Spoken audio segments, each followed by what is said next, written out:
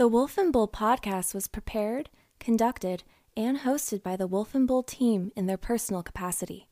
This podcast is for expressive listening entertainment, and any views, ideas, or opinions may or may not extend past the boundaries of this podcast. Conversations or specific comments on behalf of the hosts and guests are for entertainment purposes only. Due to language and potentially offensive topics, listener discretion is advised.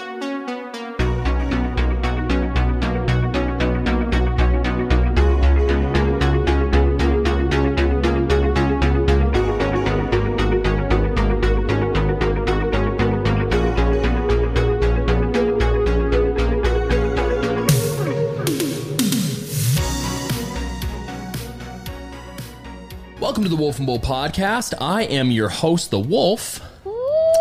And across from me, I have my lovely co-host who is not a bull today. The bull is on hiatus, but I have Beowulf, my lovely co-host. She is across from me. Beautiful, beautiful sound of music. It's so great. It's wonderful. Thank you. It's just the most... I feel it in my bones. Same. It's wonderful. I do. It reminds me of Reminds me of home. Yeah. Reminds me of home. Well, the motherland's Russia. So no. Yeah. So and then finally, again, across from me, across from Beowulf, across from the grouping of us here is our friendly neighborhood Sloth. Hello. Back again. That sloth noise is something else. I can actually hear it this time. Custom made. Yes. I would like to tell you that I think you said the wolf is on hiatus. The bull is on hiatus. Well, I'm on hiatus too. We're both on hiatus. When he's on hiatus, I'm on hiatus. It's Halloween. Yeah, of course. I'm always on hiatus. Yeah, so you're dressing up as the bull for Halloween. Sure. Okay. Yeah. But yeah, so definitely an interesting start to the episode per usual. Just before we jump into everything, just a quick reminder for our listeners and our viewers. If you like what you hear, consider us, period. Consider us. Consider us. Consider giving us a follow on any major listening platform and a 5-star review. That would be greatly appreciated. Also on Instagram, you can find all of our latest content. And then ideally, if you're watching on YouTube, because I know that you are, breaking the fourth wall there a little bit, a subscription would be greatly appreciated. We have episodes with Wolf and Bull every Friday, and the audio episodes come out on all the major listening platforms every Thursday. So yeah, you can hear, you can listen, you can watch all at the same time. Technology, yes, it's a wonder. How's everybody doing? Oh, I'm good. Yeah, I'm good. Yeah. Actually, I'm not going to say the brand, but I'm trying a new energy drink right now. I'm not typically one to try new things when it comes to drinks and gas stations. Oh my goodness, I need to sneeze. Uh-oh. Don't sneeze in the mic. Look up and sneeze and then fall back on your face. Uh-oh. Well, as we move along, yes, I'm not usually one. Usually when you go to like a gas station, there's like 3 things I'd get, like, you know, that's my snack, that's my drink, and that's my water. Well, this is a new one brought by the Sloth today. And I am still on the fence whether I like it or not. So that is the latest. But yeah, other than that, I'm good. Decorated for Halloween. We did. Which was exciting. Yeah, it was a good time. Trying to, entice trick-or-treaters to patronize us because we have way too much candy. To entice trick-or-treaters. So trying to patronize get our little home. kids. Well, we have too much candy in this house. And if they don't take it when they come trick-or-treating, I'm going to eat all of it. Oh, no. We'll have candy for us as adults. But here's the problem. I see that bowl of candy. We have so many bags. We don't.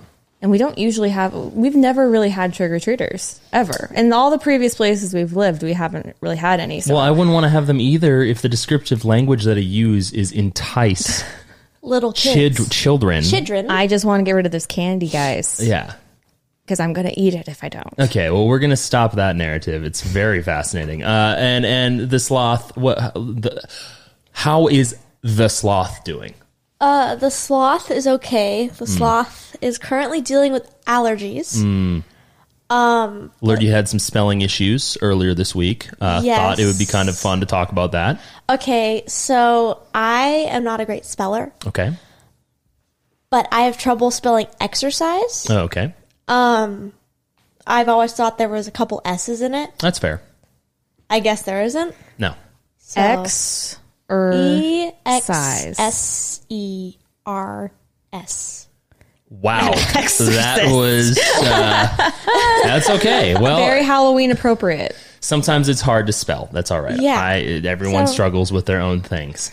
Well, that's great. How are you doing? I'm doing okay. I want Halloween to be done because I am tired. You're a Christmas tired. guy, aren't you? Oh, I'm a No, Christmas guy. I'm a Halloween person, but I'm just tired because I'm 30 and I'm too old. I'm too old to dress up. You're never You're too old. so No, old. wrong. No, that's not what I'm saying. I'm saying there's a threshold. There's a threshold where it starts to be a little eyebrow raising. No. If you dress up, yes. If you dress up past a certain age, if you don't have kids. Okay. I disagree. If you don't have kids. Yes. So you're the proponent. You are someone who believes that 2 grown adults can go to Disneyland for the day without children. No, I'm not saying that. I'm Same saying thing. going to What? Halloween parties. That sounds great. thing. It's What are same you thing. What are you dissing? We've been to Disneyland alone without children. Not at the age we're currently. So Not that much younger. it was younger. My thing, once you hit 30, once you hit the 30, the big 30, What about the Halloween parties? well, you're with older people. I think that sounds great. It's still weird. I think it's fun. It's weird. Oh boy. There's a slight weirdness there. There's some judginess going I know. on right I now. can feel it. I can feel the judgment. God. Boo. It's all judgy until I'm like, hey babe, you want to go to Disneyland? Disneyland? And you know why I say yes? Because you love Happy her. life equates to a happy wife. That's right. why. It's the other way Has around. nothing. Same difference. My life is my wife. Has nothing at all to do with me liking Disneyland, as we know, and as the audience knows if you listen to other episodes, which I do not.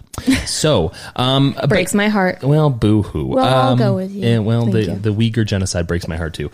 In part 1 of this 2-part series of Brothers Grimm and Weird Fairy Tales, we discussed Cinderella, Sleeping Beauty, Snow White, and the ridiculously strange, borderline infuriating Pinocchio. I would recommend listening to that episode prior to this one so you can understand where we're coming from.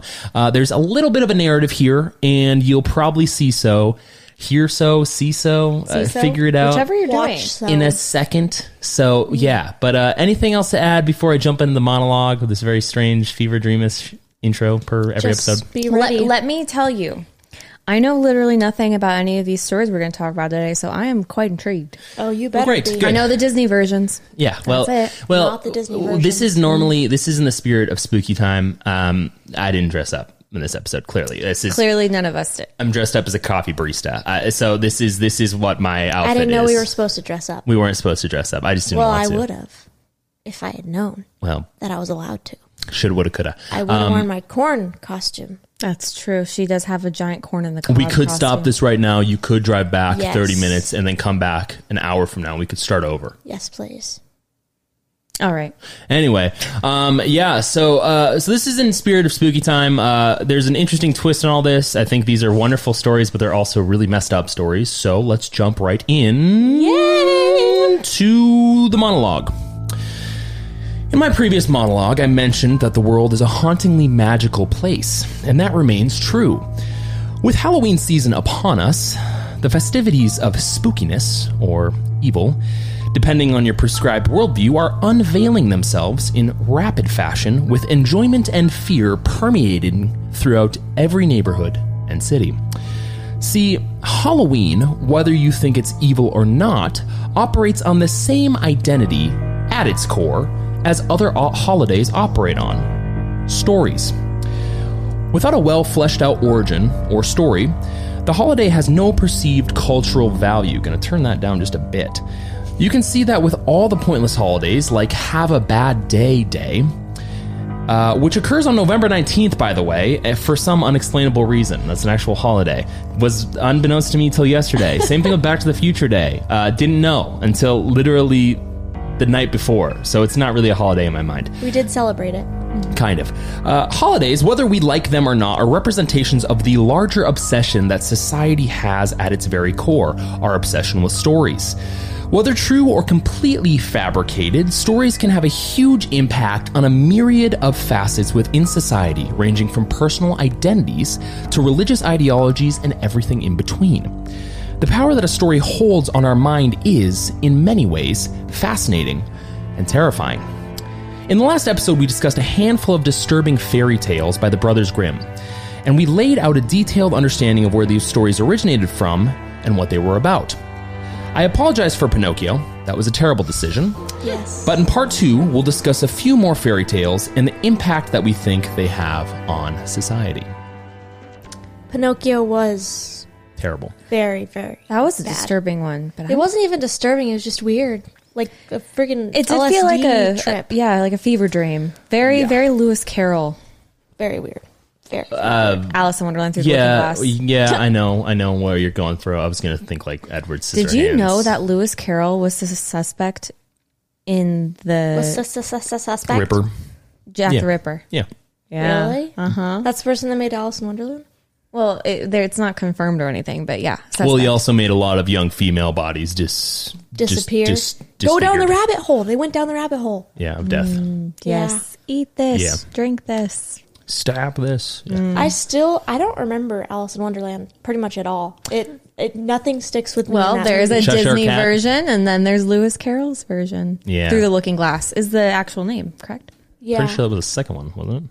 Well, that's the name of like the original. You sure? I thought there was two. I thought Alice in Wonderland was one, and then Through the Looking Glass was the second. Yeah, it's the The second book. Yeah, the second book. Don't quote me on that. I'm not quite sure, Well, but Pretty sure. either it's the actual name or the second. Pretty sure it's the second book. Well, We'll find out later. Well, so yeah, this episode we're going to talk a little bit more about fairy tales. I know that it's not necessarily Halloween-esque, like everyone else is talking about murders and Jeffrey Dahmer and all these people. And I'm I'm just like, tired of hearing about Jeffrey freaking Dahmer. We don't go with the crowd, okay? yeah, we are contrarian here. We make our own trail. We like Lewis and Clark and Yes, we Sacagawea. are them. That We makes this are them. confusing. Who's Sacagawea? Am I Sacagawea? Goea? Yeah, that's how you say it. Go away. Yeah. We'll be doing I an think we would episode on be her canceled soon. if one of us picked who she was. What? Maybe, maybe not. Maybe we're progressive if we do that. Anyway, so I think the first people stories that we should talk about is the Little Mermaid. Okay. I only know one tidbit. Don't about say this. it. I'm not going to say it. I'm not going to jump ahead. But this, I do know one sliver of this story from something. I don't remember. But I was like, they did that. That's the actual story. I'm sure we'll get to that point. That's really, really story. insightful. That was really good. That was welcome. great. I liked that. You're welcome. So I was originally going to find a knockoff version of the Little Mermaid Under the Sea song, but I figured the seaweed is always greener. No, not going to do that. So I figured we'll just read it as a poem. Only the first stanza and then the chorus. I'm going to you imagine make you this? as Sebastian the crab. I can do his voice, but I'm not going to because I just feel like at that time it was insensitive, and today it's even more insensitive. You don't need to put on a Jamaican accent. I but go don't. ahead. So as I said, the seaweed is always greener. In somebody else's wake, you dream about going up there, but that is a big mistake. Just look at the world around you. Right here on the ocean floor, such wonderful things surround you. What more is you looking for? Under the sea, darling, it's better down where it's wetter. Take it from me. Up on the shore, they work all day. Out in the sun, they slave away. While we devotin' full time to floatin'. Under the sea. Under the sea. Under the sea. The first part of that is a little scary when you read it like that with that music. That was the intent. Because this is quite a depressing story. Now, there are a myriad of retellings. There is a whole train of history on this, and we'll cover some of this. But this particular story is written by, or was written by, Danish author Hans Christian Andersen. Is he related to the Hans in Frozen? Let's be careful. Probably... Yes. Hans. No. Yeah, so it was published in 1837. The Little Mermaid follows a journey, much like everyone who's ever watched a Disney movie. It follows the journey of a young mermaid who is willing to give up her life in sea as a mermaid to gain a human soul. I was unaware of the fact that she had to gain the human soul because Disney conveniently left that very, very distressing thought out of their initial story. A soul. A soul. So it's not her voice. No. It's a soul. Well, I mean, Yes. it technically looks like a soul when like the sea witch is pulling it out, and it looks like her soul. Was Yes. that the inspiration for Harry Potter's soul getting sucked out? Oh, like with the wand, like No. The Dementors give the Dementors kiss and they suck out the soul of the person that they're kissing. No. I don't think so. I'm I think kidding. it It's is. just a similar sort of, it looks the Yeah. same. if you think of it from the perspective of a Disney cartoon where they Or- had her voice coming out, it's very similar to how it looks like when a soul is being sucked out. also via reminds Harry me Potter. very much of the Scooby-Doo Spooky Island movie. Okay. Okay. Where Is that the zombie one? It's where the monsters suck out the souls and they go into like different people and like Yes. they pick them out of the fountain. Oh, yeah, and it's that like, one. put me back in my body. Yeah, my Yeah. favorite part of that movie, real fast. That's okay. When they're when the souls are in like that giant big the fountain pool. or whatever, and Shaggy's looking for Scoobies, or he's looking for his friends, and he picks out somebody, and he's like, "Oh my god, thank you so much, you saved me." And he's like, "Sorry, you're not my friend," and And he puts him him back in the fountain. It's Very hilarious. nice. Very nice. I love that movie. A+ movie. That is. I think it stands the test of time. I think it does too. Scooby Doo Mystery Island or Spooky Island. Spooky Island, great movie. Yeah. Yeah, I've seen that movie too much. I love that. I've been that burnt out movie. on it. The one that I liked was the cartoon Zombie Island one, which was I actually kind love of that one. scary. That's a good movie too. The one That with one the was scary. cats, the cat people. Yeah, that one was kind of Oh, scary. that was weird. Kind of like, now that I think about it, really scary for a It like kids movie. really messed me up. Yeah. It scared me. Y'all are weak. I love Scooby Doo. Excuse me. Oh, I love Scooby Doo is my Scooby-Doo, too. favorite. Yeah, well, Favorite growing up. I used to stay up and watch it on Cartoon Network. yeah. Loved it. Okay. Yeah, Loved it. Bravo was not my thing. So obviously, this is a very old tale. Hans Christian Andersen, I'm sure many people are familiar with that name. He's been responsible for other works as well. Now, just for a background for people who don't, for some reason, know what a mermaid is, it is an aquatic creature with the head and upper body of a female human and the tail of a fish. The idea may have been influenced by sirens of Greek mythology, which were originally half bird-like, but came to be pictured as half fish-like in the Christian era, which is an interesting little tidbit, which I think would be an interesting side-adjacent story later on. With that being said, there is actually a statue of the Little Mermaid that is in Copenhagen, Denmark, where the story was written and first published. Is the statue Don't Like know. the Disney I have no version. gorgeous woman? Have no idea. Haven't seen it. Oh, I'm just wondering because when you hear like, oh, it's the upper body of a female and then the bottom half of a fish, and you've seen, again, in depictions in fiction, you've seen beautiful mermaids like Ariel in this story. And then you've also seen scary ones that have like the gills. Yeah. They're scary looking. I would have to imagine that it's probably the first. Yeah. Because a lot of early indications when it involved, at least from my experience, this is more anecdotal than anything, when it involved the female figure from an artful perspective, it was always very much that of like They always had long, voluminous hair. tiggle Yeah. bitties. Yeah, tiggle bitties. Have you Tiggle bitties. seen a mermaid, Wolf? In real life? Yes. No. Are you sure? You know who thought that they saw mermaids at one point? Yes, I'm sure. Christopher Columbus. Yes, and they had assumed, looking back, historians have assumed that That he was- actually saw manatees, Which is hysterical. to makes me. Oh, this that's way hilarious. more interesting. Manatees. You know I what? hope everyone that's watching knows what a manatee looks like because they are. If that is funny mistaken as a mermaid, that is the funniest thing I've ever heard. When you have the scurvy, Yeah. you see Yeah. some weird things. Just go suck on an orange and imagine a mermaid. You were going to say something else.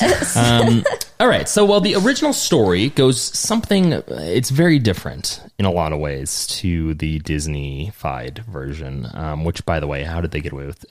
Question I have, general question. How did Disney get away with taking all these stories and profiting off of them without paying somebody else? Did they How just do you buy the not rights to know it? that they paid it? That's a good question. I'm not sure. Maybe I They don't might know. have paid for some rights, and they also probably they did. might have been out of domain or whatever that's called at that point. Public domain, in public domain. Yeah. Interesting. Well, so anyway, different. This one is slightly different. It's not Extremely, but it is not as bubbly. So the Little Mermaid lives in an underwater kingdom with her widowed father, referred to as the Mer King, her dowager grandmother, and her 5 older sisters. Mm-hmm. When the Little Mermaid turns 15, keep that number in mind, she is allowed to swim to the surface for the first time to catch a glimpse of the world above. And when the sisters are old enough, each of them visits the upper world one at a time every 365 days. When old enough, her turn arrives, and she watches a birthday celebration being held on a ship in honor of a handsome prince, whom she promptly falls in love with, because that's how love works. Just looking at him. Yeah, exactly. Immediately in love. Yeah, right. A storm hits. The ship sinks. The Little Mermaid saves the prince, never mind anyone else who probably perished in that, and delivers him to a shore near a temple. The Little Mermaid waits for the ladies from the temple to arrive and help. And unfortunately, the prince never even realizes who saved his life. Yeah. They don't say this, but that ship was the Titanic. Yes, exactly. Confusing historical conflictions there. She becomes sad, and she chooses to ask her grandma if humans can live forever. And her grandma, in the most just homey, real one way, explains that humans have a much shorter life than mer people, who apparently live to be at least 300 years old. But she also explains that humans have an eternal soul that lives in heaven, while mermaids turn to sea foam at death and cease to exist. Jesus died for people, but he didn't die for mermaids. Nope. No. Sorry, mermaids. The Little Mermaid wants the prince, and she wants an eternal soul. So she visits the sea witch, who I guess apparently is a well-known figure here in this universe, who lives in a dangerous part of the ocean. The sea witch gives her a potion, which gives her legs and the most enchanting voice in the entire world. Gives her the voice. Gives her legs and gives her the voice. Apparently she had the voice of Shakira, who is in jail. No, she's not in jail, but she's in trouble. She could be in jail, maybe? So she didn't have the voice to begin with? No, not at all. So this was a gift from the sea witch. So she was just your average girl next door under the water? So no special voice? She's Kanye West, Under the Sea. So the Little Mermaid had fish sticks? Yeah, goes to Kim, the sea witch. Sea witch grants him the greatest voice and legs. Okay, so I'm imagining... you use Kanye and Kim? South Park. You wouldn't know. You're too young. But yeah, so fish sticks. Sticks, not dicks. Yeah. So we've got the mermaid is in love with this guy. She saw at a birthday party on a boat. The prince. She drops him off at a temple. On the beach. So this sounds very Disney. So that's the same thing that happens. But she's not singing to him because that's what Prince Eric remembers in Disney. This isn't even Eric. And it's not even Ursula or Ariel. No. This is just a Little Mermaid, the Sea Witch, and the Prince. Yeah. Good recap. Good. Okay. So we're on the same page. We're on the same page. All right. And she wants a soul so she doesn't turn into sea foam. Per the same notes we're looking at. Yeah, we're on the same page. Literally on the same page. Just summarizing. On the exact same page. So she gets this potion from this sea witch. We'll call her the sea bitch going forward. And the bitch warns that once she consumes the potion, she can never return to sea, and that if she fails, well, it'll feel like as if she's being pierced by a sword at first. And but after that, she'll have legs and be able to dance like no one else. Like she'll be able to dance. She'll be the dancing queen. Exactly. Young and sweet. She'll be like 15. Yikes. Like Jay Sean. But she'll constantly feel though as if she's walking on sharp knives. She'll also only be able to get a soul if she wins the love of the prince and marries him. For then part of his soul will flow into her. They didn't sign a prenup. No. So sharp knives on the feet.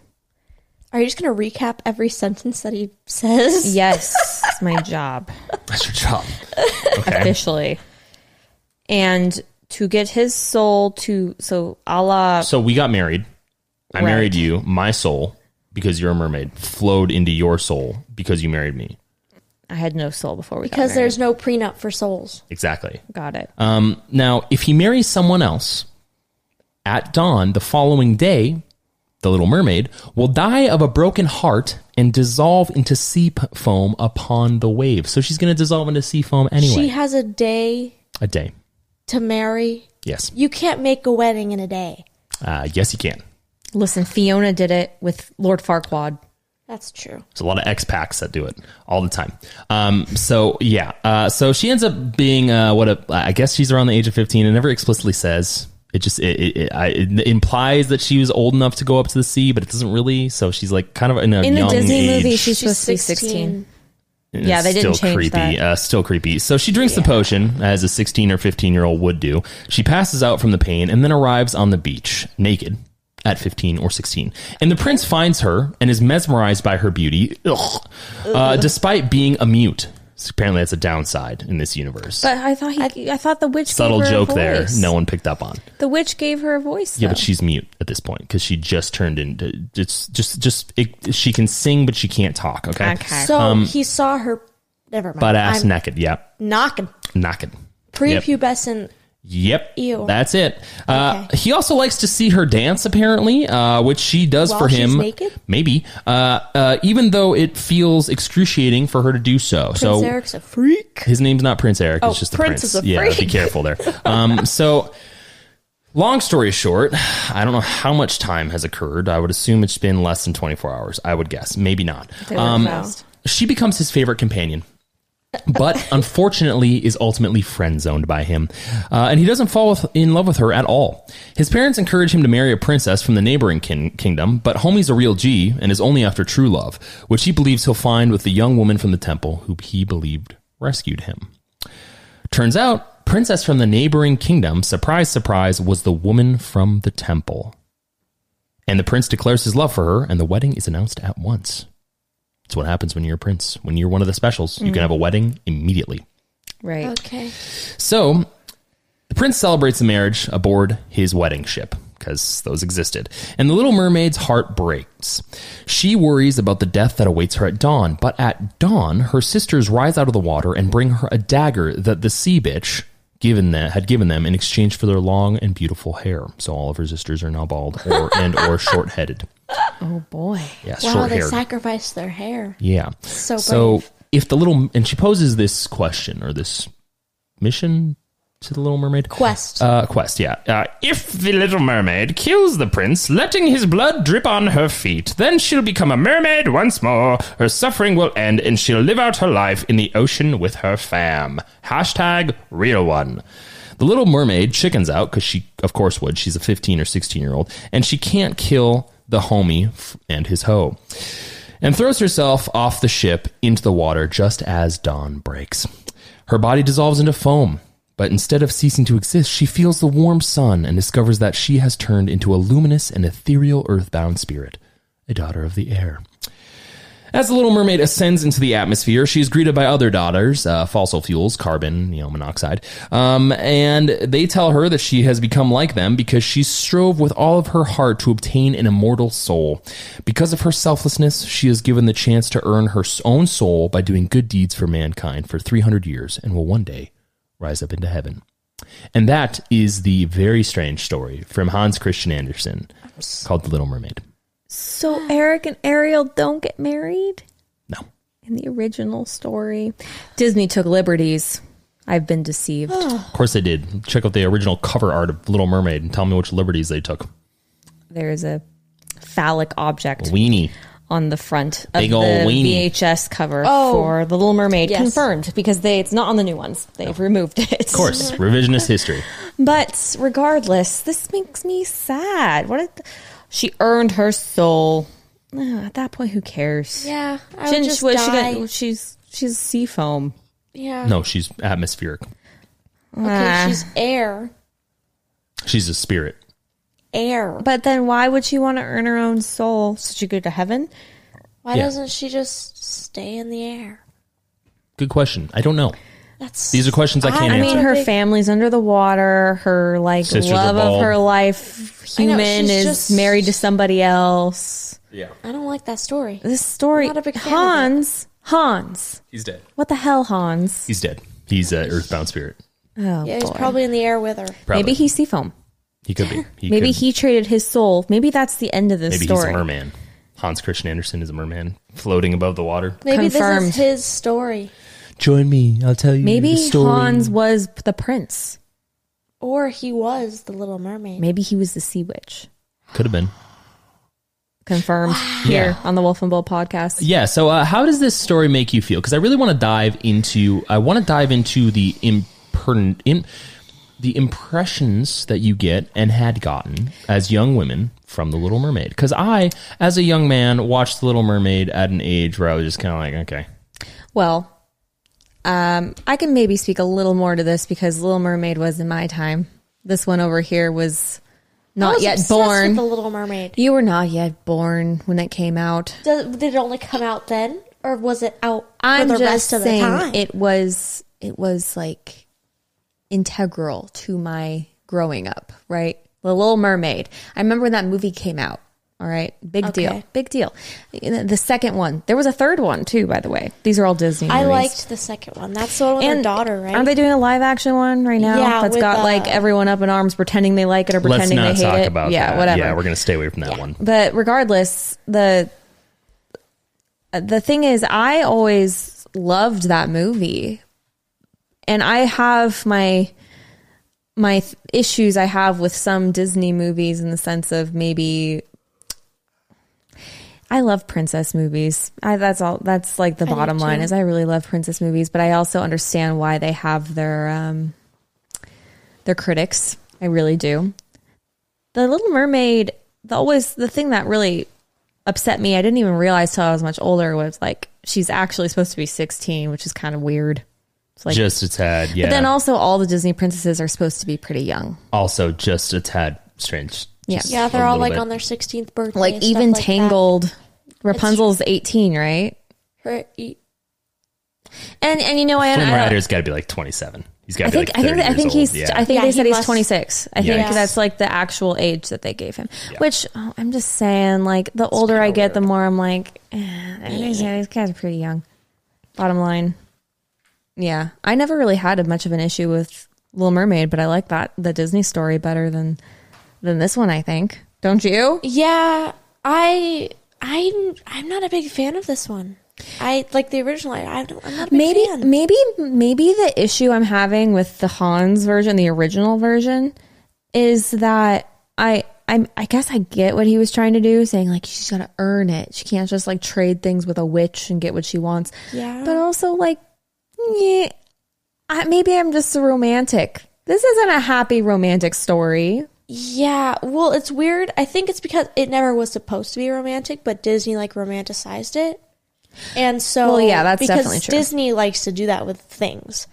That's my biggest question. So they're doing that less now, for sure. Yeah, like in the past 10 they're not years, making it like a happy ending. It always works out. And they have, not even that. I just mean like in the romantic aspect as being like the main point of the movie. Yeah, I think the last time, I might be wrong, but the last time at least it was notable to me they did that was 10, 12 years ago when Tangled came out. Yeah, and now it's more like a empowerment type thing with like either friends or it's family. like in the story still, but it's not the main point. Yeah, right. I agree. And even Tangled, it wasn't. Some people would argue it's not the main point, but like it was a huge part of the story that it's like a falling in love story with Flynn Rider and Rapunzel or whatever. Yeah. So I look at something like this and I'm like, what was the formula at one point Disney took up with the princess falling in love with the prince thing? Like that was the main point of most of the movies I saw growing up. Well, and notably, I know we're not going to probably talk about this at all today because it's not Grimm's or even closely related, but like Mulan was my favorite movie growing up. I mean, it's closely related and I could have talked about it, but I chose not to. And yeah, I mean, there is a Grimm story.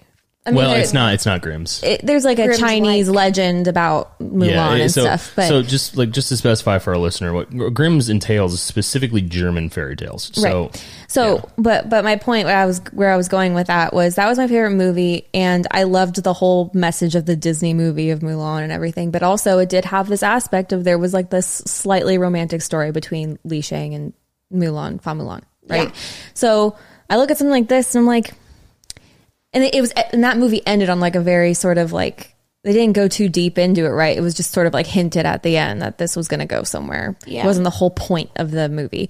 Whereas like something like this, it's like the point of it was that she wanted to be with this prince and get a soul, and it's not a happy ending, really. Well, she wasn't even Well, I still think. Well, it's a happy end. It definitely is a happy ending. Well, I mean, it's she didn't turn into nothing. Not in the way that I mean, like maybe I was just saying maybe I'm like a romantic. Maybe I just like the idea of something working out. Yeah, well, that. but here's the thing: is it's not implying that it doesn't. I think there's a difference because this story still has technically a happy ending according to Hans Christian Andersen. He wanted I was during my research. I was talking.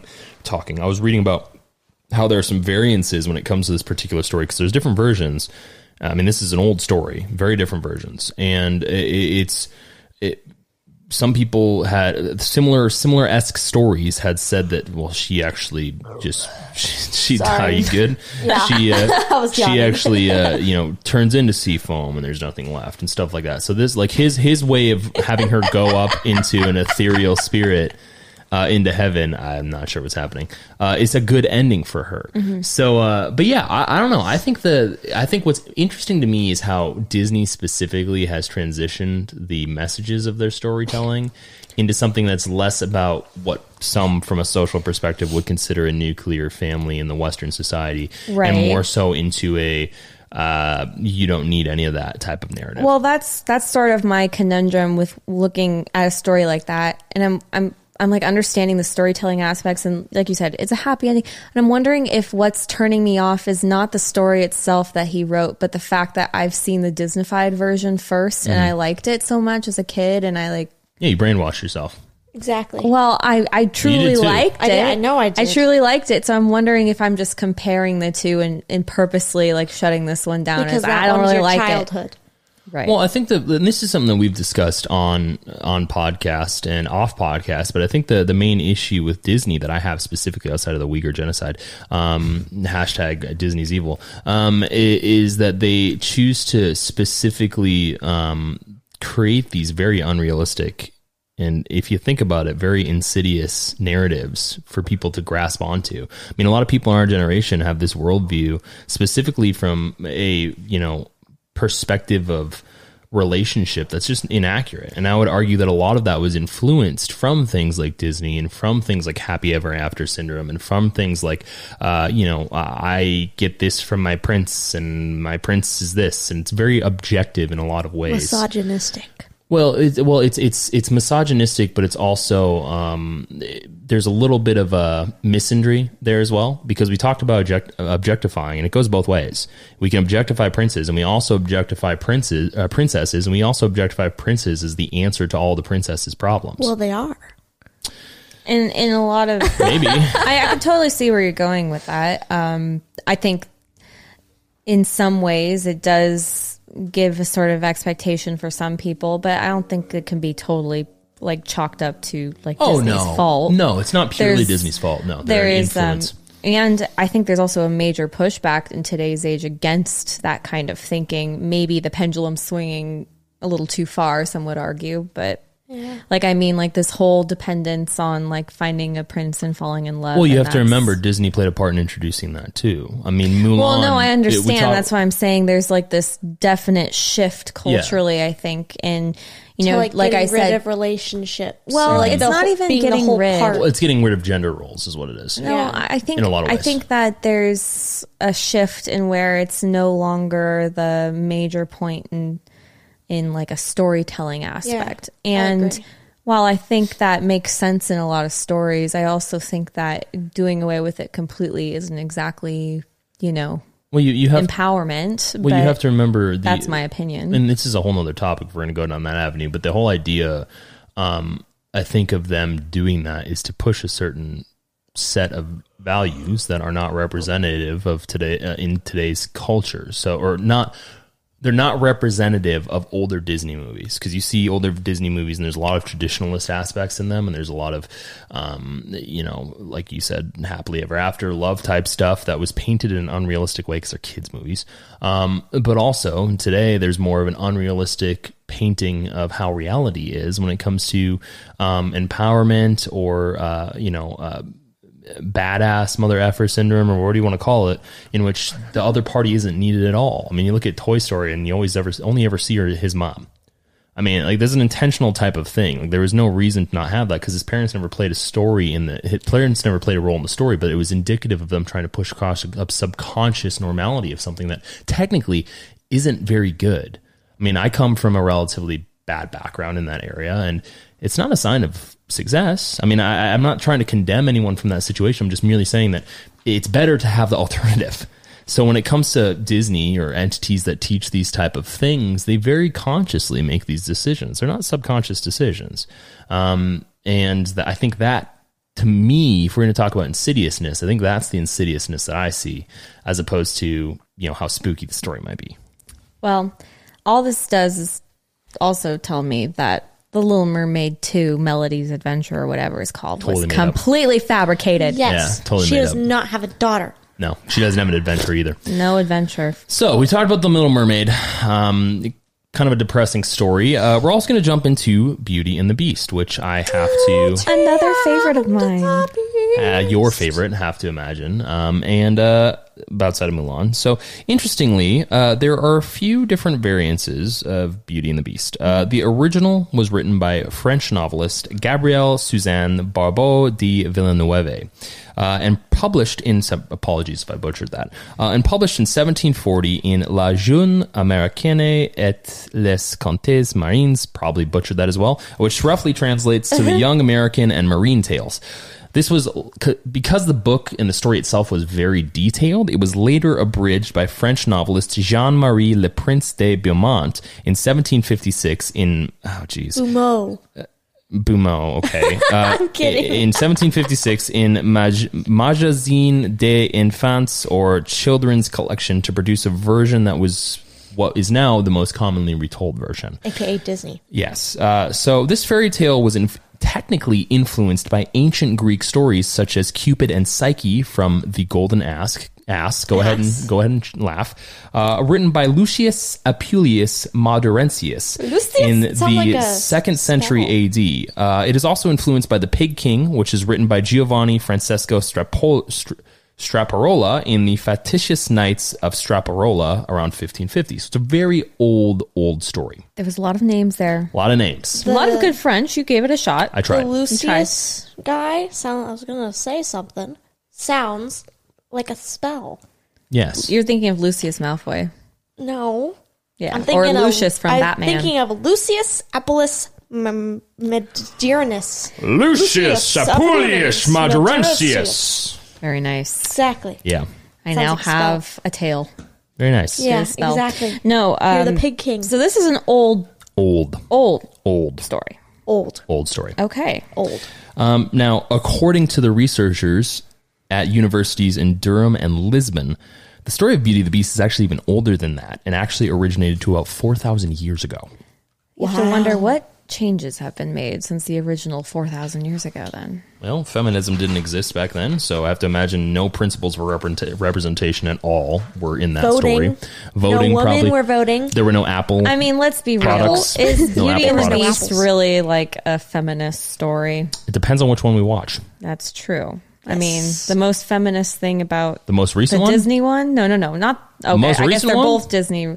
No, I'm thinking of the cartoon thing about one. the Disney one is when she beats the wolves. That's no. Well, he saves her from the wolves, right? No, not in the newest one. I can't remember. I can't remember. The newest either. one was trash. It's garbage. I liked it. Or when she saved him from the people. You liked it because it's representative of a story that you originally loved. You prefer the original.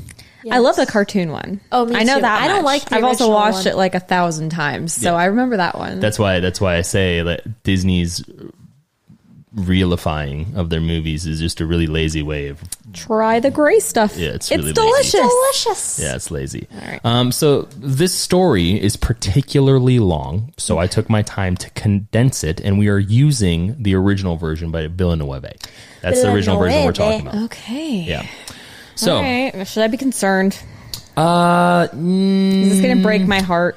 no, it's very similar. There's some differences, but it's quite similar. There wasn't a lot of changes with this one. Okay. Honestly, a lot of these, this particular episode wasn't as spooky as I thought it would be.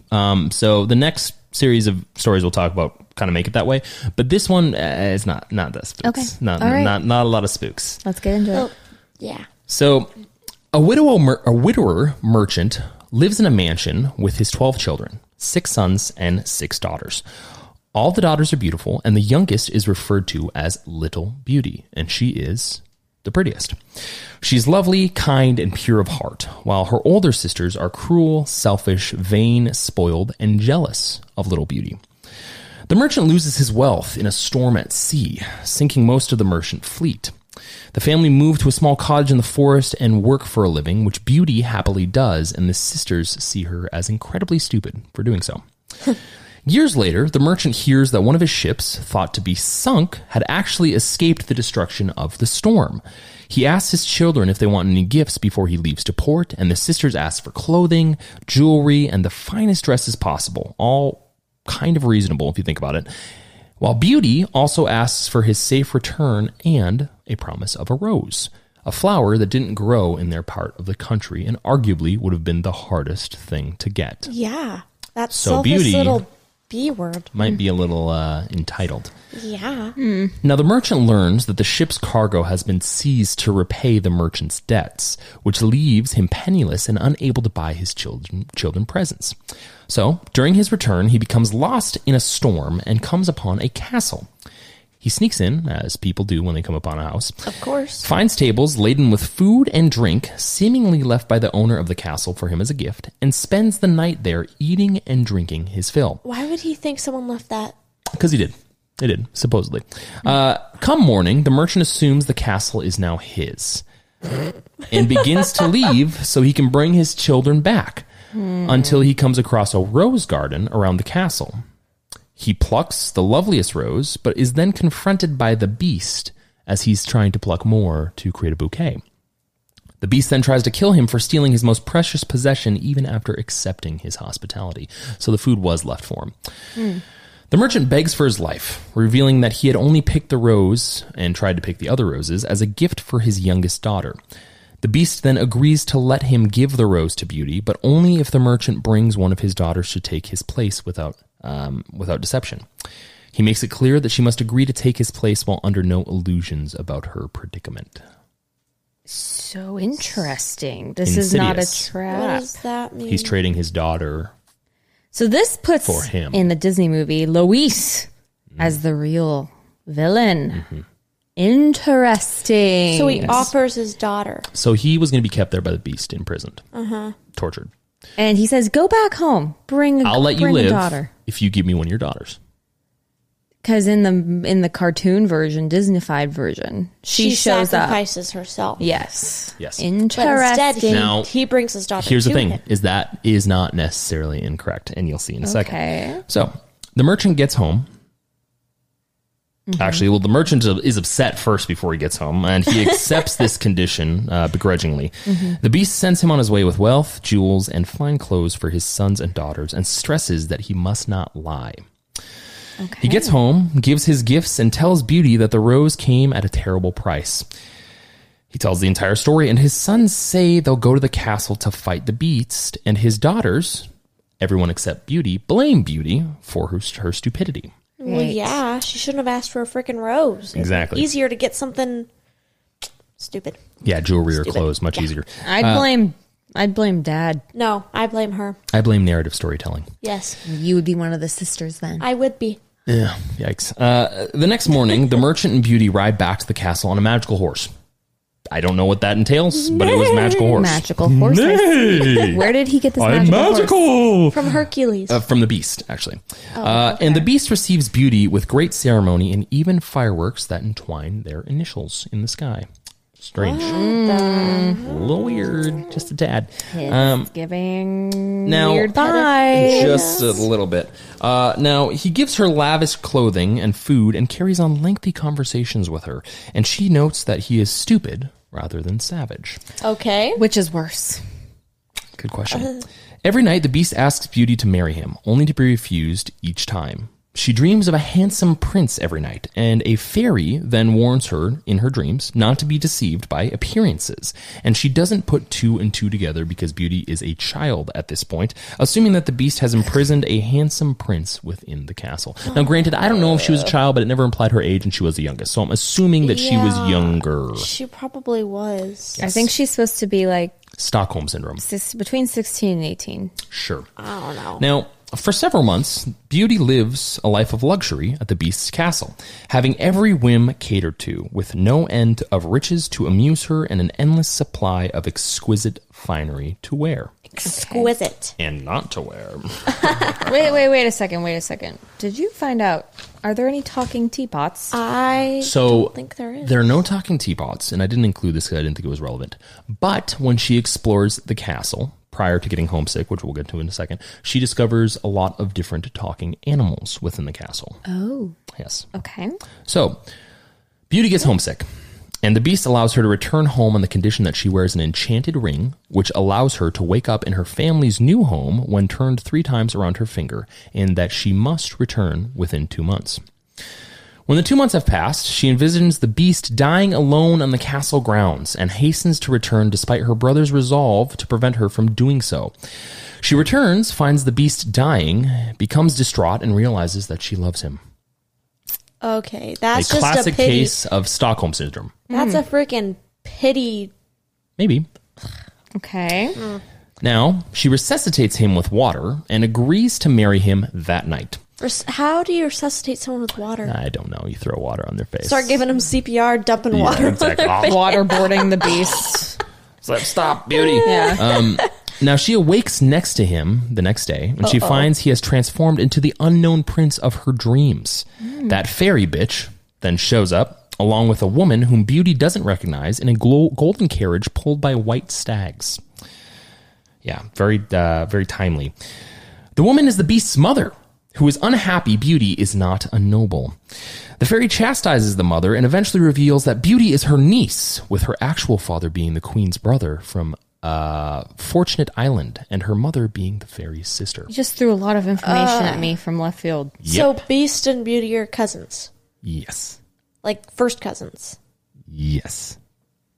What? You said this wouldn't ruin it for me. It's ruined. Oh, I'm uncomfortable. Keep in mind, this is from a long time ago, and in France, I have to imagine it was totally fine. Yes, Yeah. I know. Incest this, incest that. They loved it. They loved it. Bradley's still do. Yeah.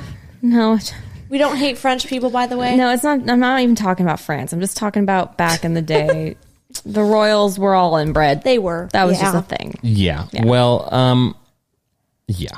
So the prince then tells his story, because in all the time that he's been with Beauty and all the conversations that he has had one way with Beauty when she has not communicated with him, he has never once gotten around to telling his story. Of course. His father died when he was young, and his mother had to wage war to defend his kingdom. The queen left him in the care of an evil fairy who tried to seduce him when he became an adult. When he refused, she transformed him into a beast. Only by finding true love, despite his ugliness, could the curse be broken. So he didn't sleep with a fairy, so she got pissed. Yep. He was At of least- age. He was of age, though. I was going to say, So- at least she waited until he was an adult. Yeah. It's the only person that did. In Still all these strange, though, stories. because that would imply that he was a child when he met her, which is very much Still kind of weird. grooming. This is disappointing. Just a little bit. But yeah, the Beauty and the Beast lived happily ever after as married first cousins. Beautiful, isn't it? Great. How does that make you feel? Thanks, Disney, for taking a story that should be left in the darkness. You know what this story is missing? A major piece. Gaston. Death. Well, yeah. I mean, they introduced Gaston and his little buddy Yeah, his little buddy. for a reason. So, I mean, it's... I'm just so disappointed. But I guess, just you know what? But I uncomfortable. guess I shouldn't be, because this was, again, like you said, likely a story Yeah. that was culminated from like oral histories told through the ages 4,000 years ago, right? Yeah. So it probably was a lot weirder in my mind in 2022 when it was originally thought up 1550. in like 2000 BC. Yeah. Right. Yeah, well, it's not the exact story. I mean, there's so there's No, I get similarities. it. This is get the it, I get it. 1550 version. Yeah, isn't this it? is 1550. no, this still. is a 1740s. 1740. So this time is ago. so here's the thing is when I say that it's not the same, like for our listeners and viewers, this is not the same exact story. Like it is, there are echoes of other stories that have been incorporated into it. Same thing with Little Mermaid, same thing with literally any other fairy tale. They're normally culminations of various stories that have been combined over time that then come to the vision group or whatever the hell you want to call this that it is that we are talking about today. Right. Yeah. So it is still strange. I don't know. I mean, Why would Disney pick this story?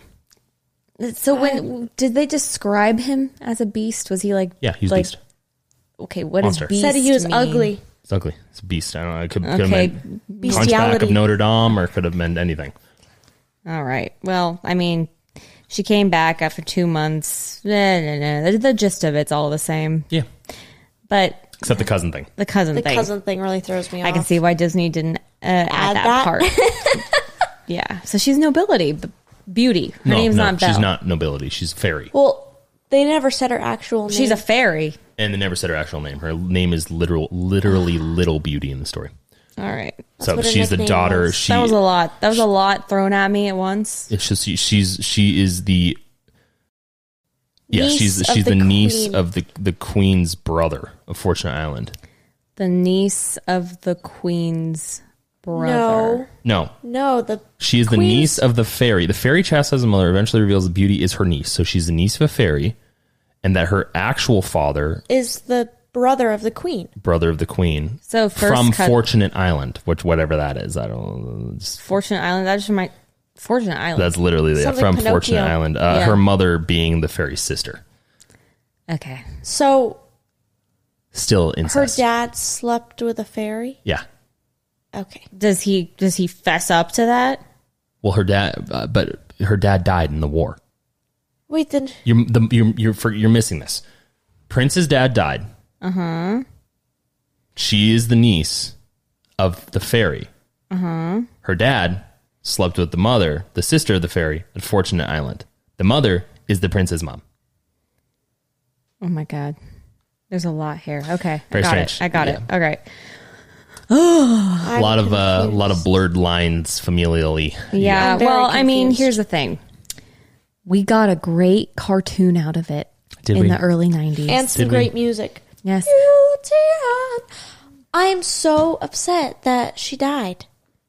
The lady that sung that, she just died last week. Oh, what? Yeah, the one that's like beauty on. The one that voices Miss Potts? Miss Potts. Oh, She passed away rest last in week. peace. I did Yes. Wait.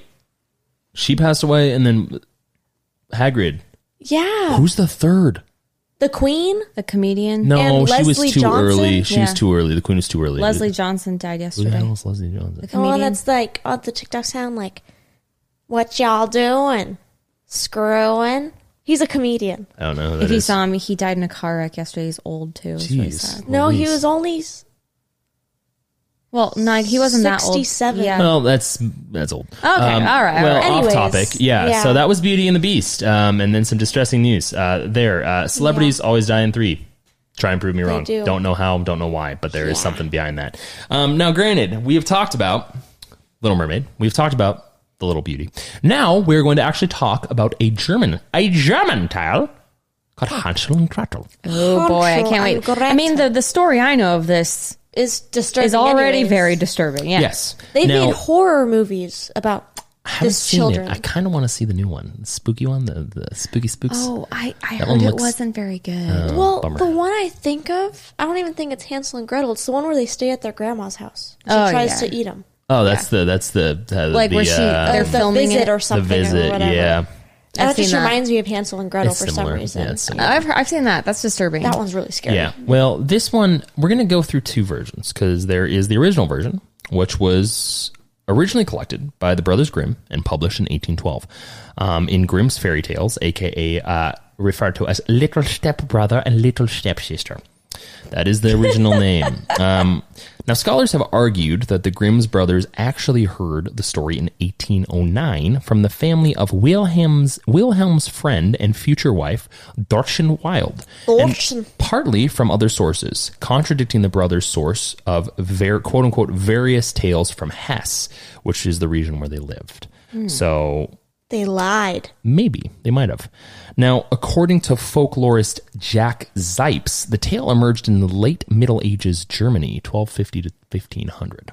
Also, very old tale. Very now, old. There are a few reasons for why this story even exists, and we'll jump into that. But let's talk about how the story originally goes. And both of you and most of our viewers and listeners will know this story. Then it's very similar. Hansel and Gretel are children of a poor woodcutter. I'm going to stop talking like that now. Yeah, I was going to say, please stop. Famine settles over the land, and the woodcutter's second wife suggests that they should take the children into the woods and leave them there to fend for themselves so that she and the woodcutter do not starve to death, claiming that a stranger may take the children in. Yeah. The woodcutter reluctantly agrees, unbeknownst to Hansel and Gretel, hearing the plan. Parents go to bed, and Hansel sneaks out of his room to gather some white pebbles around the house, saying that to Gretel that God would not forsake them. The family go into the woods the next day, leaving the kids, but the kids had left that trail of white pebbles. They go back home, and their stepmother is enraged. Provisions become scarce again, so the woodcutter is forced to take his kids back into the woods. Hansel is able to grab a slice of bread and leaves a trail, per the original story, of breadcrumbs so they can return home. After their father leaves, unfortunately, birds had eaten the crumbs, so the kids are shit out of luck. Yes. They wander for days and eventually follow a beautiful white bird to a clearing upon which a large cottage made of gingerbread, cookies, cakes, and candies with windows of clear sugar resides upon. That sounds so good right now. Gingerbread is my favorite cookie. Oh, I love gingerbread. It's the best cookie, besides oatmeal raisin. Ugh. Uh-oh. Sorry. Fighting words. You be careful right now. Okay. The children begin to ravenously eat the rooftop because they can reach it. And a very old woman appears from within the house and coaxes them inside with the promise of soft beds and food. So this is all very along the lines of the story. Yeah. They enter without realizing that their hostess is a bloodthirsty witch. Meaning she's just mean and old, who built the gingerbread house to waylay children to cook and eat them. The witch locks Hansel in an iron cage in the garden and forces Gretel into becoming a slave. The witch then feeds Hansel regularly to fatten him up, but serves Gretel nothing but crab shells. The blind-ish witch tries to touch Hansel's finger to see how fat he has become, but Hansel cleverly offers a thin bone he found in the cage. Now, the witch is a moron, apparently. How? She's a moron. And the thin bone is from another child that she had eaten previously. Well, but how would you know how fat someone is by their finger? You haven't seen it? Their fingers get stubby. Yeah. You know, sometimes when you start gaining weight or losing weight, the quickest you see it is like in your, like if your ring finger. We have to remember she's an old lady, even though she's a witch, and Hansel's a kid, probably stronger than her, and you don't want to like open it up and poke him in the belly. Yeah. Are you fat? Yeah, exactly. So the witch is a moron, and she's fooled into thinking that Hansel is too thin to eat. So she feeds him for weeks. Not days, weeks. Until she decides to eat him, quote unquote, be he fat or lean. Okay. Now she preps the oven for Hansel, but decides to eat Gretel as well. That bitch is hungry AF. She asks Gretel to open the oven and leans over to see if the fire is hot enough, but Gretel pretends that she doesn't understand what the witch means. Infuriated, the witch demonstrates, and Gretel shoves her into the fire, slamming and bolting the door shut, leaving, quote unquote, the ungodly witch to be burned in ashes. Wow. The kids free themselves, discover a vase full of treasure, including precious stones, and then they return home. A swan ferries them across some water, and they find their father at home, the stepmother having died from some unknown cause. The father is happy to see his children, and they live happily on the witch's wealth till the end of time. Ending. This is like a I think they died. girl power move. Maybe it's too good of an ending. I think they died. Want to know why? Because a swan ferries them across that large body of water. Very Charon. Yeah, a swan. And they don't explain why the mom died. Huh. Interesting. Which would Does imply that mean the dad died? No. It means kids died. Because it would imply that the children wanted a world in which they didn't have the main antagonist, the stepmother, in it. So, of course, their explanation of why she died would be, I don't know. Maybe the stepmom got so, like, fed up with having to feed people, she killed the dad, and they're all in heaven now. And that's why the dad's only there. Could. Maybe. Possibly. We're open to new ideas here. Yes. So they turned her into ashes. This was a hot stove or hot oven. An oven. Yeah. Very large oven, too. It must be. Yes. In the movie, The Visit you were talking about, they do have a scene, I think, where the grandma's like, can you reach into the oven? She asked if you could clean the oven. That's what it was. That makes sense. Very weird. Ooh, yeah. So creepy. I never liked that story, but I didn't know the ending part. For some reason, I always thought, I don't know. I never considered what actually happens after they show up to the witch's house. I just never knew the ending. What? No, I'm serious. Like, whenever I thought of Hansel and Gretel, I'm like, oh, the bread comes to the witch's house, and it's made of gingerbread and candy. Well, and that's like the poignant. I knew they got away, but I didn't know the details about the oven. Like, I don't know. I never considered what the ending of Hansel and Gretel was. Yeah, no. Well, this is the happy version one. So that's the main version. Everyone kind of knows the version that has kind of been brought along. Now, it's creepy, but it's not as creepy as this next version. Yeah. This version is my favorite. Well, here's the thing: is I think that this next one is worth discussion because it's Halloween season. But let's talk about the true story before we jump into the saddest version. Let's talk about the true story, which is also equally sad, of Hansel and Gretel. Now, supposedly, this goes back to the Baltic regions during the Great Famine of 1314 to 1322. Taken from all this information is taken from allthat'sinteresting.com. There's some other websites that I looked at, but this is one of the main ones that just kind of had it collected there.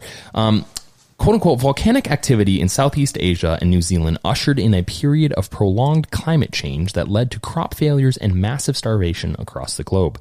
Food was scarce in Europe. So when the Great Famine struck, the results were devastating. Scholarly estimations suspect that the Great Famine impacted 400,000 square miles of Europe, 30 million people, and may have killed up to 25% of the population in certain areas. An Irish chronicler wrote that people, quote unquote, were so destroyed by hunger that they extracted bodies of the dead from cemeteries and dug out the flesh from the skulls and ate it, and the women ate their children out of hunger. Ew. Supposedly, this is one of the originations of Hansel and Gretel. Another comes from Giambattista Basile. We mentioned him in part 1. His version, Nanio and Ninetta, is very similar to the Brothers Grimm version, except there's a donkey eating oats instead of a bird eating breadcrumbs. So it's very similar. Okay. Exactly. Now, the worst version is what I want to talk about. And this worst version comes from Romania, and it is titled The Little Boy and the Wicked Stepmother. And it was originally written by Moses Gaster, which was published in 1915. This is my favorite version. It's an unfortunate favorite. It's an unfortunate favorite. Now, here's how it goes. And I'll go ahead and do some mood music for this. Once upon a time, there was a poor man who had a wife and 2 children, a boy and a girl. He was so poor that he possessed nothing in the world but ashes on his hearth. His wife died, and he ended up marrying another woman who was bad-natured and quite cantankerous.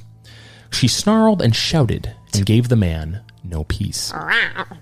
She told the man to, quote, do away with his children. You cannot even keep me. How can you keep all of these mouths? He ignored her nagging for a long time, and then, when it became too much, he promised he would take the children into the forest and leave them there. The children heard them talking, but said nothing. The next day, he grabbed his axe and asked his children to come with him because he was going to cut some wood. He brought them into a dense, dark area of the forest and said he would fetch them once he finished cutting wood. Instead, he went home, heavy-hearted. The children waited and then slept the night in the forest, knowing what their father had done.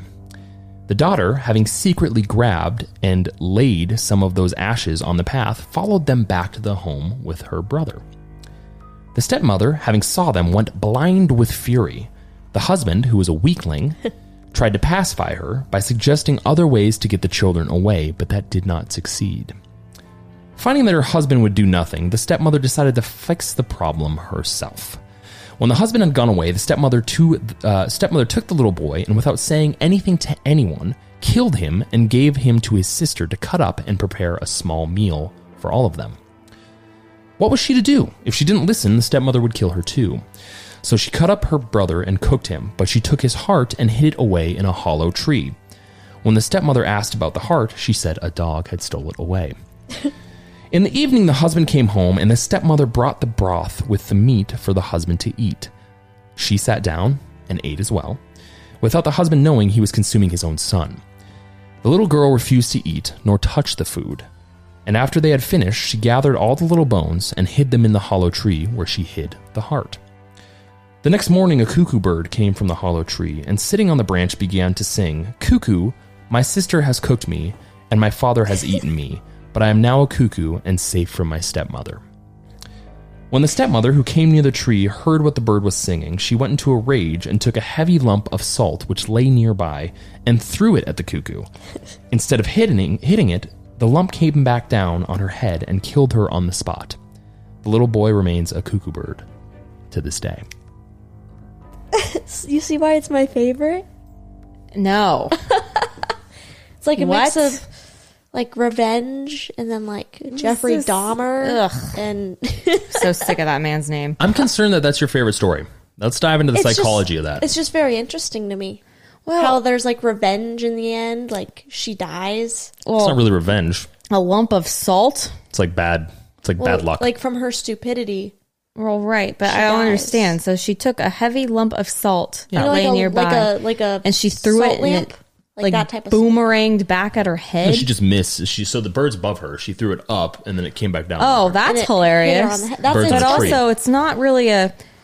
Does the daughter ever say anything to dad? Like, hey, by the way, if you're looking for my brother Probably or your not. son, I've You got ate him. bad news for you. Yeah, probably not. Yeah, I wouldn't. Ugh. Yeah. Yeah, that one's kind of nasty, kind of disgusting, kind of Halloweeny. Yeah, Very no, I Halloween-y. don't like Yeah. that stuff. Ugh, Yeah. gross. And freaking stepmom's weird. She just, oh yeah, yum yum yum yum, tastes delicious. Well, I think the unfortunate part about all that, because this one was written in 1915, so it's probably meant to be disturbing. Okay. But I think the unfortunate part about Hansel and Gretel generally is where the story originates from. The most disturbing part about all these things, and this is something that we talked about in the monologue, is how impactful stories are in society. Right. And Hansel and Gretel, for the most part, if we think about it in a historical context, if those things are to be true, basically paint a very devastating picture of what famine can do to humanity. That's a good point. I mean, think about it. In some of the most notable cases of cannibalism, Donner Party, the team that crashed in South America, it all came almost down always to resorts them. to cannibalism. They came down to making the decision, cannibalism or our lives, right? Yeah. So Yeah, and the unfortunate...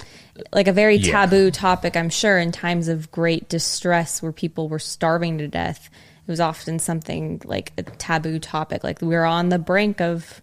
Well, I don't think it was at that point. I don't think people cared. I mean, you have to think about the Great Famine, and mothers were eating their children, and people were digging people out of graves, and eating rotten their flesh. brains. Nice. Yep. That's very Halloween appropriate. Yeah, and yeah, I mean, it's just interesting to me the historical echoes of some of these things, because per my monologue, same thing with holidays, same thing with national anything that we've told ourselves or taught ourselves comes from somewhere. Mm-hmm. It's not from whole cloth. Well, in some instances it is, but it's been told over and over again through time, and it becomes solidified. The stories of Brothers Grimm, or the stories from Alexander, whatever his name Hamilton. is. That too. All these stories, they come from somewhere. And in most instances, a lot of them are disturbing. Well, a lot of them also have a meaning other than just like telling a story, like a learning thing. A moral. Yeah, A moral learning thing. A moral code. Well, Yeah. the question that I have is, what is the moral code of Hansel and Gretel? Or moral don't- story? Because I don't think there is one. Don't like your stepmom. Or don't kill your stepkids. Well, Don't eat people. Yeah, but here's the thing: is it never really resolves itself because I don't think there is a moral. No, I don't think there is one with Hansel that. and Gretel. I think that, for the sake of being disturbing, some writers are disturbing. Same thing with movies. And I honestly don't. I mean, as someone who likes to express myself creatively through writing, I can understand that some people just have a story that they want to write down. And sometimes it doesn't have to be some great life lesson. I mean, some of the best stories in the world are ones that I think have sort of unhappy endings. Some of the best movies in the world are not necessarily Harry ones Potter. that make you, well, I mean, I love those movies, but they're not necessarily something that makes you feel good at the end of it. And I'm not even advocating for more of those because I like movies that have happy endings and books that have happy endings. Yeah. But I also understand that not everything has to have that. Well, and I guess the story of Hansel and Gretel is supposed to scare you. It's a scary story. It gets kind of boring when everything has a happy ending because there's you can guess tropes. how it's going to end. There's Pretty much tropes, right? So like there's formulas and what it's the same thing with music. If you do a certain chord progression, you're typically going to have more people like it or listen to it. Is there a type of chord progression in storytelling? Keep in mind, these formulas are created. So the musical formula, and obviously historically there's different formulas very common within different ages of music, like Gregorian, the chord progressions there are different than today. So there's the culture and the context of time that you live in impacts all these things. With that being said, when it comes to filming and storytelling today and music, the formulas that they have created are only created because they've determined that those formulas are more tasteful. Well, I also wonder if it has something to do with today, you have access to so many different stories at every moment of the day whenever you want in different mediums. You can read them, you can watch them, you can listen to them, and there's millions, and there's different directors and different actors, and you can see all these things immediately. And then, this was 1900s, but if you go back to like the Beauty and the Beast one, 1500s, and you have stories that are being told, probably embellished, and, probably people telling them to their kids or their friends or whatever, and maybe changing little bits and pieces here and there. How much of these were just supposed to be like the way we watch scary movies today? Oh yeah, I would say all of them. I mean, you look at Krampus. Krampus for Christmas time. I mean, was the German tale of Krampus is very much similar to that. It was like the same way we watch dumb, scary movies around Halloween that aren't necessarily good storytelling, but they're scary. Right? They're scary stories. Well, I would say that all of these are good storytelling for the point of time that they were in existence. Yeah. My point is, I'm not. I guess I've been nitpicking them for this and that, making me uncomfortable. But I think that's also the point. The point is that it's supposed to be a story that, like you said, gets you to think. Mind. Well, you also have to remember it only makes you uncomfortable because of the context of the period of time that you live in today. Also, if you were to read Beauty and the Beast in the 1500s, 1600s, or earlier, it would be totally normal to you. Well, you're right. I'm coming to it from the context of my childhood in the 90s, watching romanticized versions of it. My point in all of that is I think that these stories were notable for their time and probably some of the best stories of the time, or else they wouldn't be alive today in the way they are. Mm-hmm. So kudos to all of them, even though some of them are weird and creepy, but weird and creepy is sometimes what we need. Well, I think the same can be said about Halloween and any form of holiday. I think the same principle echoes within those. I think that Halloween, Christmas, Easter, National Have a Bad Day, which was November 19th. I truly think that those are just all echoes of what it is to be, at the end of the day, a human. It's a story. It's a story that people tell each other. It's a story that people have decided is relevant enough to make a big impact upon culture yearly.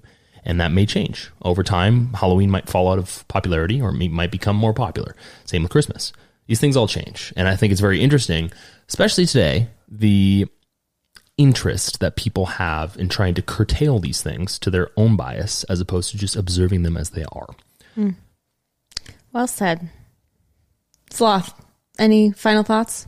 Oh, I was just thinking how much better this would be if I was wearing my corn costume. Yeah. I really missed opportunity. It's okay. Yeah. It's okay. I mean, I mean, all know. the visual humor would have been there for a little bit, and then it just would have been like, okay, now she's just. Then you would have Corn. been sitting there with your corn costume, looking at the camera and being like, "Cannibalism is bad." Yeah. which would have made things complicated. Yeah. Do corn 'Cause, human like, hybrids eat corn? exactly. You never know. So, yeah, it might have been kind of weird. It's okay. We'll get to that point. We will. We'll get to that point of melding human genome with With like plants. vegetables. I'm telling you, it's going to happen. Someone is going to be wild, or maybe they've already done it. Someone's going to be crazy enough to do it. Can you imagine going into your garden and your carrot starts talking Pick to me. you? I'm ripe. Pick me. It's like end broccoli my suffering. fingers. I want to die. End my suffering. That reminds me of salad fingers. Remember that? It reminds me of that one movie that Seth Rogen had created about the Yeah, that you convinced me to buy. hot dog. What is it? The freaking where the food is like self-aware. God, what is it called? Sausage Party. Sausage Party. That's what it reminds me of. Yeah, you convinced me to buy that movie years ago Has because you not wanted to aged watch well. it. And now it's sitting on my Apple TV forever. You have Sausage Party. I never actually watched it. 'Cause it You'd just- probably think it's funny. Oh, I know I would Your think it's humor funny. is still there to that point. Oh, yeah, it is. I have peak humor. Peak. 12-year-old humor. It's okay. I'm there with you. It hasn't aged well. I turned it on like a month or two ago. It just hasn't. Yeah, Which is a surprise. The artwork of Seth Rogen doesn't. Age well. Yeah. We love you, Seth. Please come on our podcast. Well, not ours. Theirs. I don't know. Oh, that That'd be a hard reminds one me. to do. That reminds me. Do you see the shirt I'm wearing? It says... Oh yeah, go ahead and tell your story. Yes, You had a story about your shirt. I have a story about this You have to shirt. tell the audience doesn't see it, so just tell them what the story. It says... Yeah, they still don't see it. I can. Yeah. I mean, the ones listening, describe what you're wearing. Yeah. Okay, oh yeah. Just say what it is. I don't know if any of you have watched Ghost Adventures, but Zach Bagans is the main person on it. They do ghost adventures, so it's going to different places, doing like talking to ghosts and stuff. Lying. Exploring. This is his haunted museum in Las Vegas. I've been 5 times. Yeah, I know. I thought you've only been twice. No, I've been 5 times with my mother. And they go every time we go. Yep, every time we're in Vegas. And so... And we go at least once a year. So. Yep. Yep. And I just wanted to What say... an entitled... I love you, Zach. I love you, Zach. And That's come what on the podcast. That's what this... Dude, you're shamelessly I don't care. I No. love There him. has to be a story there. Tell them, like, how was the I museum? got chased by a clown in there. Okay. And... Okay. It's a creepy it's museum. scary. Yeah, it's creepy. For the It's sake very of Halloween, scary. I have been to this museum twice, and it is definitely creepy. It's disturbing. They have a lot of, like, relics and stuff. Yeah. From, like they have leathered skin. Ooh. In the...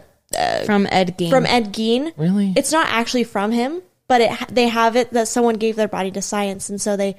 preserved it on the wall. There's a leathered nipple on it. They It's do actually have pretty Ed interesting. Gein's pot, That he made his human stew or at least in. what they say is his pot. They also have... I don't know if any of you guys have heard of Dr. Kevorkian, the guy that did assisted suicides in his van. He has the van. Why? Yeah, Very interesting. He even has like the like, certificate. proof of it. Why? It's really They interesting. they have a lot of stuff. Okay. The Dybbuk box. Okay, so there seems to be this thing, and I just don't know. Maybe I'm wrong here because I make the argument. Maybe this is me coming to the realization that maybe I'm wrong. I make this argument of protecting statues today, right? Like we shouldn't tear down statues, but I'm over here now thinking in my head that we should burn every single thing in that museum just because it all has terrible juju. But maybe we shouldn't. It's history. Yeah. Well, Yeah. it's an interesting museum. I It's definitely. love I it. recommend it if you're in Las Vegas in Yes. the area. Look it up. It's Go ahead at and the take- end of the strip. It's very, very interesting. It's a right great off museum. the strip too. Right off the strip. On the note of Zach Baggins, if we ever had him on Baggins. that Baggins. On the note of Zach, if we ever had him on the show, I would. I've been in love with you since I was 11. Oh my god, so That's cringy, weird. so much cringe. That's weird. We just that's strange now. Sorry. I don't even know how to end this. I'm anymore. sorry. You can we cut talk it about out. how I can't. We can talk about how disgusting Ariel was, and she's over here basically soliciting the prince. With that being said, I would love to know if he really believes. he didn't believe in ghosts until he came face to face. Yeah, with but one. that's the thing that's from the True TV or whatever the Discovery Channel or whatever channel Travel it was. Channel. So funny, Travel Channel. It's hilarious. The Travel Channel. I Just never ghost believed in shows. ghosts until I came face to face. The Travel Channel. Just think about how hilarious that is. The Travel Channel does ghost TV. Anyway, Oh, don't hate on him. I'm not hitting on him. He's done quite well for himself, and Yes, I he absolutely has. love his hair. He would fit well in Breaking Benjamin perfectly. He'd fit right in with them. But I would just love to know if he actually says he would never tell me. You'd never be able to know because it would ruin the shtick. He'd have to retire first, and then we can actually have the conversation about you really believe in ghosts? Well, Is it just all joke magic? maybe we'll never know. Yeah. Do you guys believe in ghosts? It's a solid, I don't believe solid in no. most of the ghost like TV shows, Okay. but I believe that they're there. Oh, you think they're faking it on the TV shows, Yeah. but the ghosts are real? Not like as real as like they say, but I believe that there's something. So, my premise, I don't believe in ghosts. Until you came face to face with Until one. I came face to face. Yeah. No, I don't believe in ghosts. Unless we're talking about Oh God. celebrities that never age, that always die in threes. Why is that? That Was the should be queen your next A episode? lizard person? Oh my gosh. Have you ever seen her blink? Have you? No. Have you ever seen the queen blink? I don't pay attention to the queen. No offense. No I'm not offense. gonna Yeah, pretend I really like don't either. I truly have no ill will against her. I'm sorry Yeah, she's not yeah. here anymore, but I'm also not somebody who kept tabs on Queen Elizabeth. It's just a recent deceased person. I don't really care. Sorry, Yeah. I'm American in the West Coast, and I didn't think about her very much. Her house was beautiful. I visited Windsor, once. yeah, Windsor. Did I was the there British too. Rest in people- peace. I was there too. I don't wish her ill will. Well, so. did the British people get all like Did the British people? get really sad when like our president dies? Well, you have to remember That's my that. question. No, probably No, not. But they you don't. also have to remember that They are not common rulers. It normally didn't. either. I can understand why it meant a lot to the British people. Well, yeah, I So understand that. I understand. Well, it's Personally, I was just like, that's sad, but it I'm doesn't- making dinner and I got things to do. So, Yeah. but whatever. cultural thing. Yeah, no, I get it. I get it. Yeah. I only brought her up because she's a recently deceased person. But I think ghosts. That's inconsiderate. Okay, moving on. You Here think on the ghosts Wolf are and Bull what? podcast, we're inconsiderate. I think ghosts are actually echoes from alternative dimensions. I think that is more logical because they're technically energy sources, and to believe that there is some sort of person in our dimension echoing around like, I'm lost, where can I get on the train? No, I don't believe that. I think it's 100% us seeing into the alternative multiverse, which I think is more plausible. Interesting. I don't believe in ghosts. Until you came face to Face face with with one. one. I've been face to face with What? what's it called? Zombie? No, Vampire? Werewolf, the Bigfoot, no, you guys lion, are not even close. the pedophile, murderer, Stop. A nightmare. Journalist. Nightmare. a nightmare. No, what's it called when you're Oh, having a paralysis Oh, demon. a sleep nightmare? demon. Yes. Yeah. Yes. And that was my brain. Yeah. Okay. Not a Well, ghost. on that note, anything else to add to this wonderful episode? Zach, please watch this. Oh my I'm god! your number oh one my fan. god! Simping, so much simping. No, I have nothing else to add. That was Okay. fun. Cool. Awesome. Yeah, that basically wraps it up. We've talked about some interesting things in this part 1 and part 2 series, mini series, and the nature of Halloween. There will be some special episodes come Christmas time. I am a Christmas guy. Per the Sloth. That's my term. I'm a Christmas guy. I mean, I called you that, but sure. Per both of you. I'm a Christmas guy. So, yeah, so we're going to have some interesting episodes coming up in November and in December. But, per usual, if you like what you heard, if you like what you saw, please consider finding us on Instagram. Find us on YouTube. Give us a quick little subscription. Leave a comment. You can say whatever you want within the grounds of guidelines, I guess. I mean, It literally could could say anything. that you want to see the sloth again. Okay, simping again. Simping. I'm not simping. simping, You're I'm simping. just tone the simping. letting simp, people tone, know. Tone the simp down. Simp. Okay. Tone down. So yeah. So if you like what you saw, like what you see, 5-star review on all major listening platforms, a follow on Instagram, and a subscription on YouTube would be greatly appreciated. And thank you for guesting. Yes, of course. You're welcome. For Thank guesting, you for talking. commentating, for talking about how corn human hybrids could potentially be cannibalistic. I think that would be an interesting episode. That Then you would. should dress up as a corn stalk then. Yes. That would be fun. I agree. But if there's nothing else to be added, which I don't think there is, Thank you again, Wolf and Bull family, and we will see you next week. Thanks for listening to the Wolf and Bull podcast with your hosts, the Wolf and Bull.